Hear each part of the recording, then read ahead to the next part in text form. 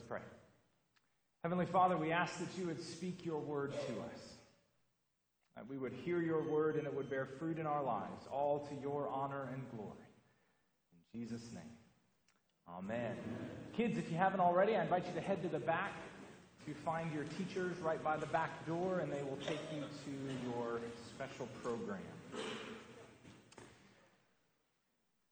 Today, we get the opportunity to peek behind the curtain. See, often in our lives, we see what's going on, but we don't necessarily get to see, at least not in the moment, what's really going on. I had the opportunity last week to speak with the youth group last Sunday evening, and part of what we talked about was the fact that so often we don't get to see how the events in our lives, especially the really hard ones, we often don't really get to see how those events fit in God's plan. We trust God in the midst of it, but sometimes we just don't get to see how it all fits together or what's really going on as God sees it.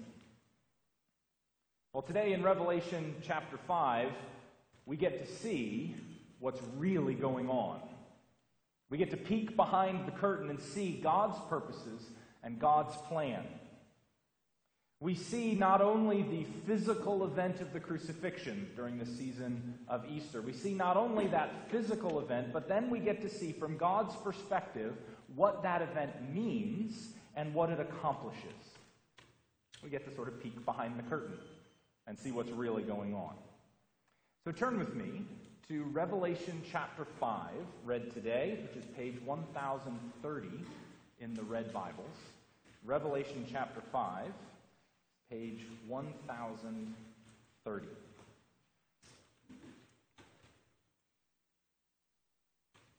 Now the scene is before the throne of God, and I think many in this room noticed the power and the majesty of this scene because we don't typically have people saying amen halfway through the reading in this church, but that happened quite a bit today. The scene is before the throne of God, and there's a scroll in God's hand. And we get a glimpse of it here, but what we discover is that the scroll represents the plan of God in the world. And it says that it's written on both sides, which in the ancient world would indicate how full it was, how important it was, how much there was to accomplish. See, in the ancient world, papyrus scrolls were made not by weaving them together, but by laying strips one way, and then you would take another layer and lay them the other way.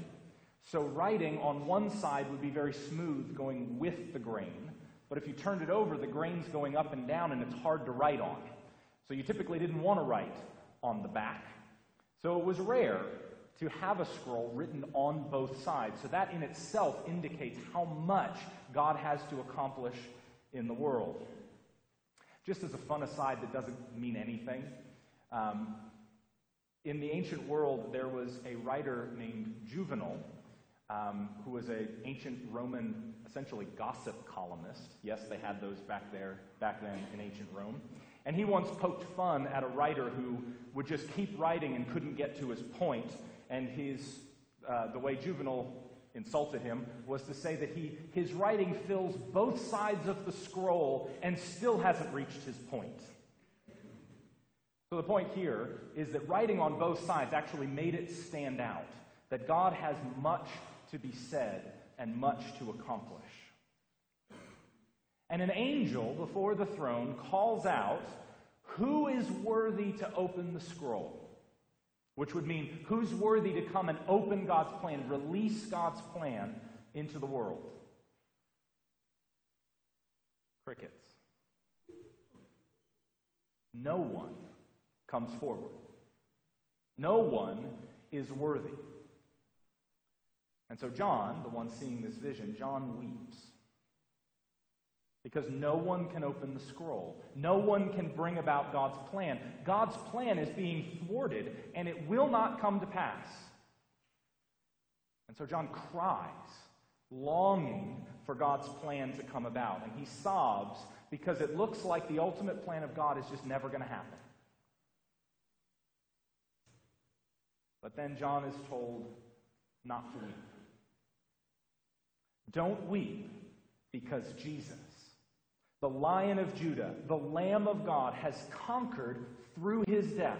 And he is worthy to bring about God's purposes because of the cross. So we get a glimpse behind the curtain. A glimpse of the spiritual and heavenly reality that's taking place that touches our physical world. The cross and resurrection of Jesus is the central event in all of history, physical and even the heavenly realm.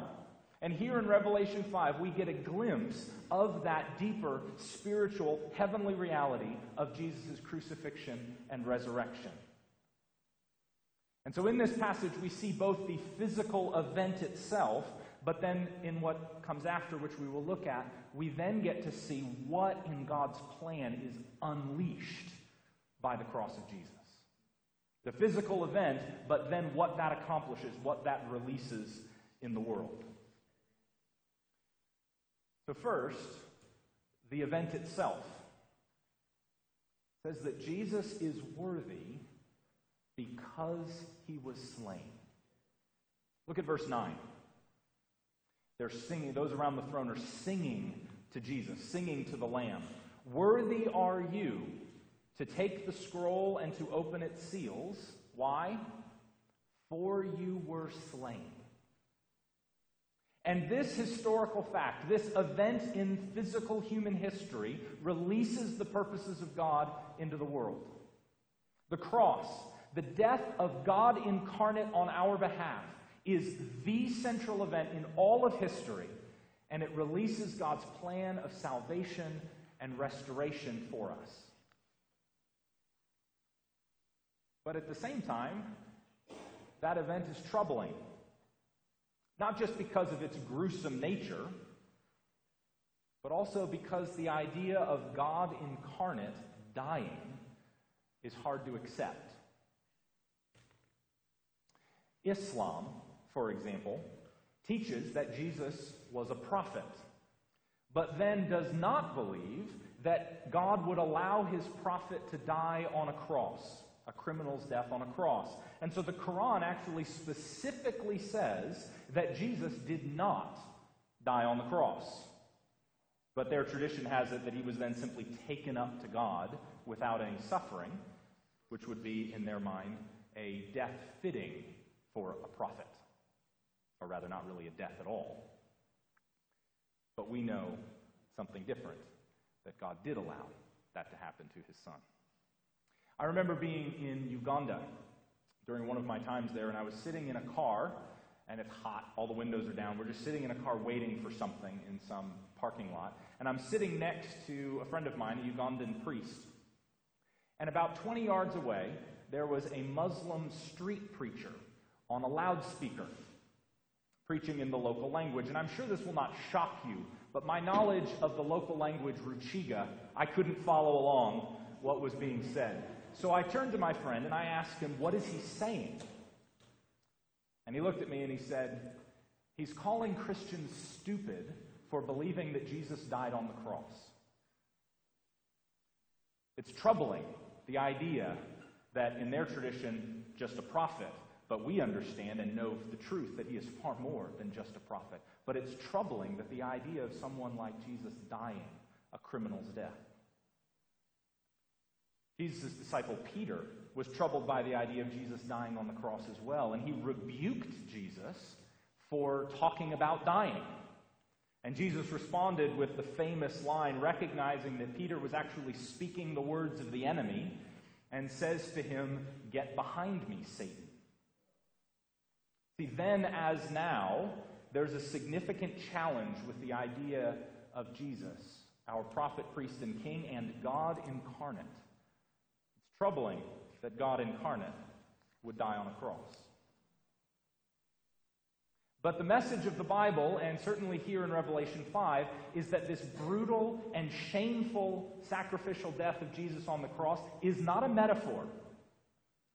It's not a mere symbol. It is the central event in all of history. And through that death and resurrection, Jesus conquers and releases the plan of God. Verse 5, the Lion of the tribe of Judah, the Root of David, has conquered so that he can open the scroll. That is, release God's plan for the world. The cross, when the Lamb of God was slain, is the central event, and that event unleashes God's plan, God's purposes for the world, which they then highlight. John then highlights two of them that we see here.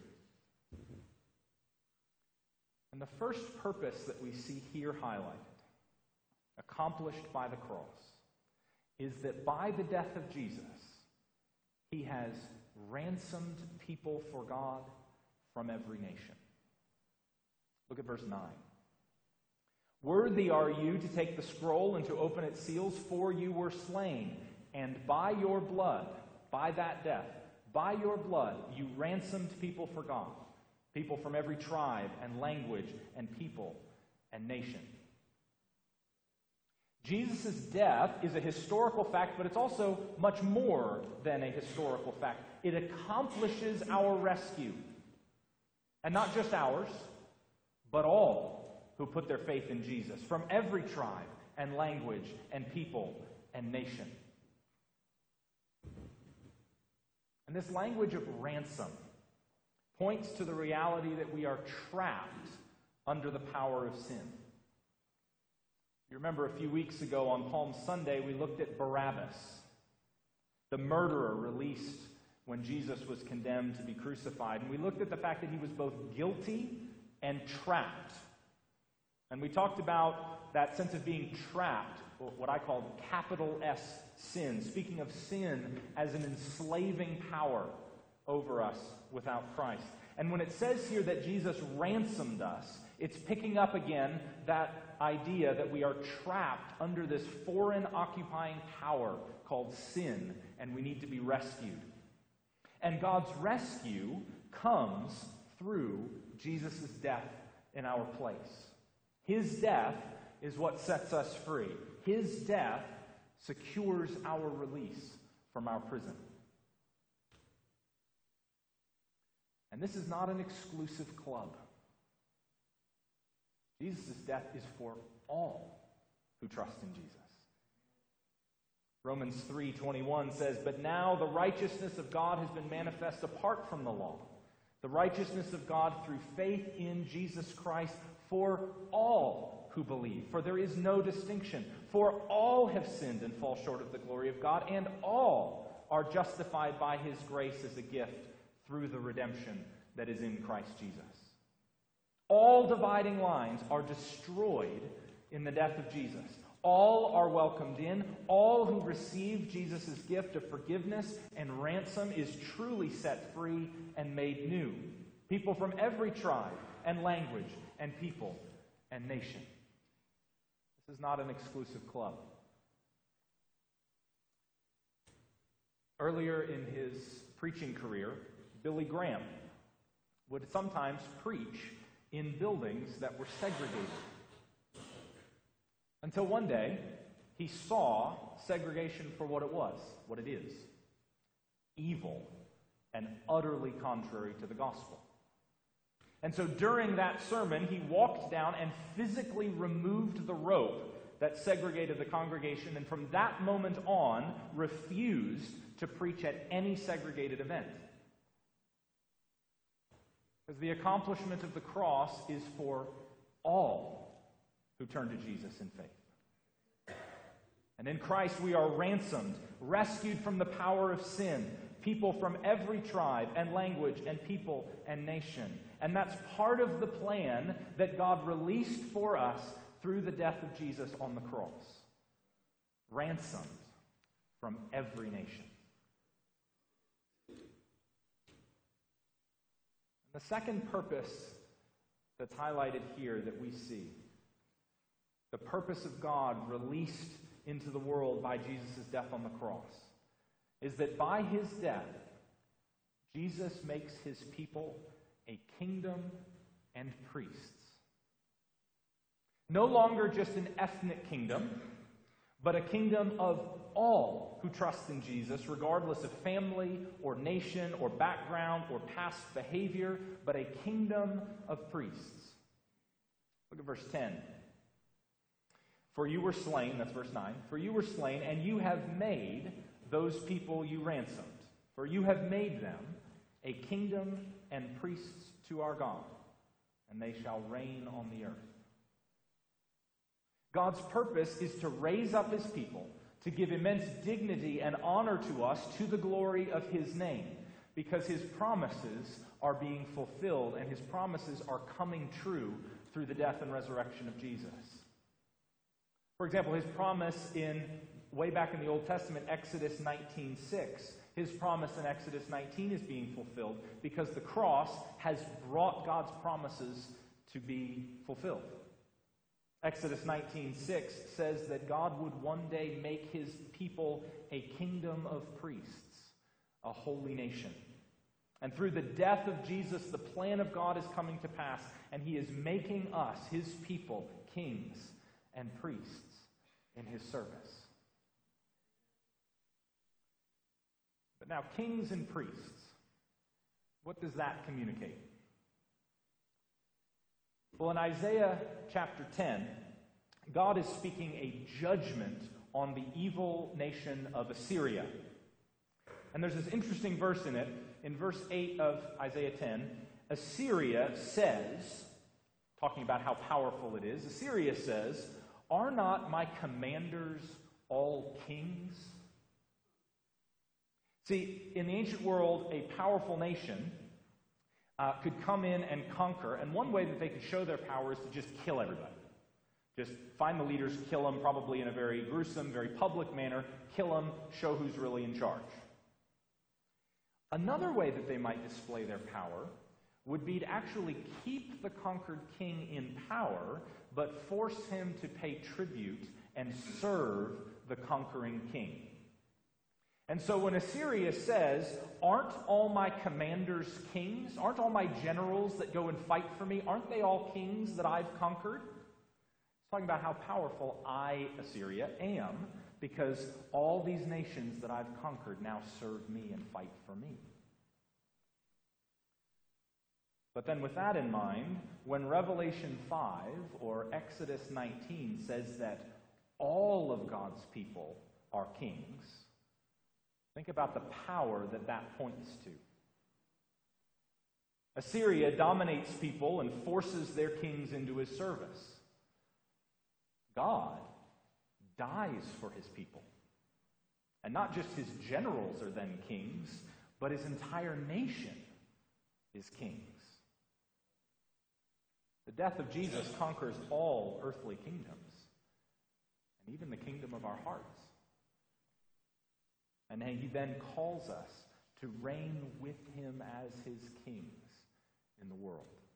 Remember Jesus' commission to his disciples, and he says, "All authority in heaven and earth has been given to me. Therefore go, make disciples." Essentially, therefore go and continue the work that I'm doing. Our mission is to continue what Jesus is doing, sharing the accomplishment of the cross with the world. One writer put it, Jesus did not redeem us for irrelevance, but to become his agents in the world.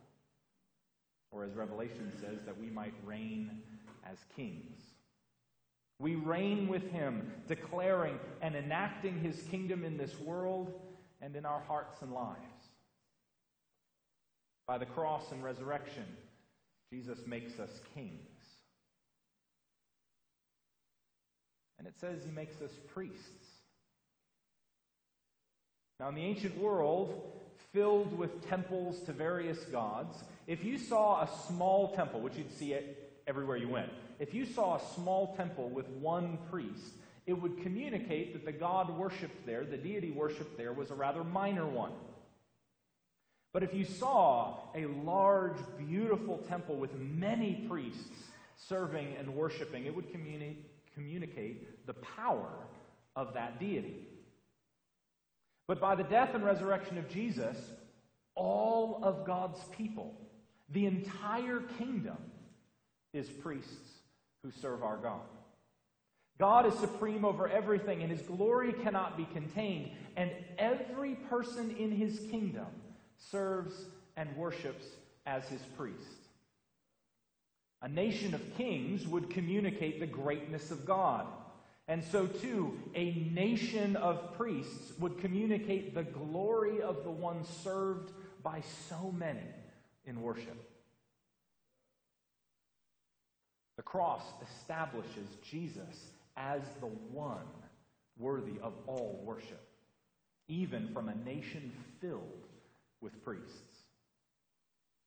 And being his priests, all of us, it tells us then that each of us, whether we wear a collar or not, each of us has access to God.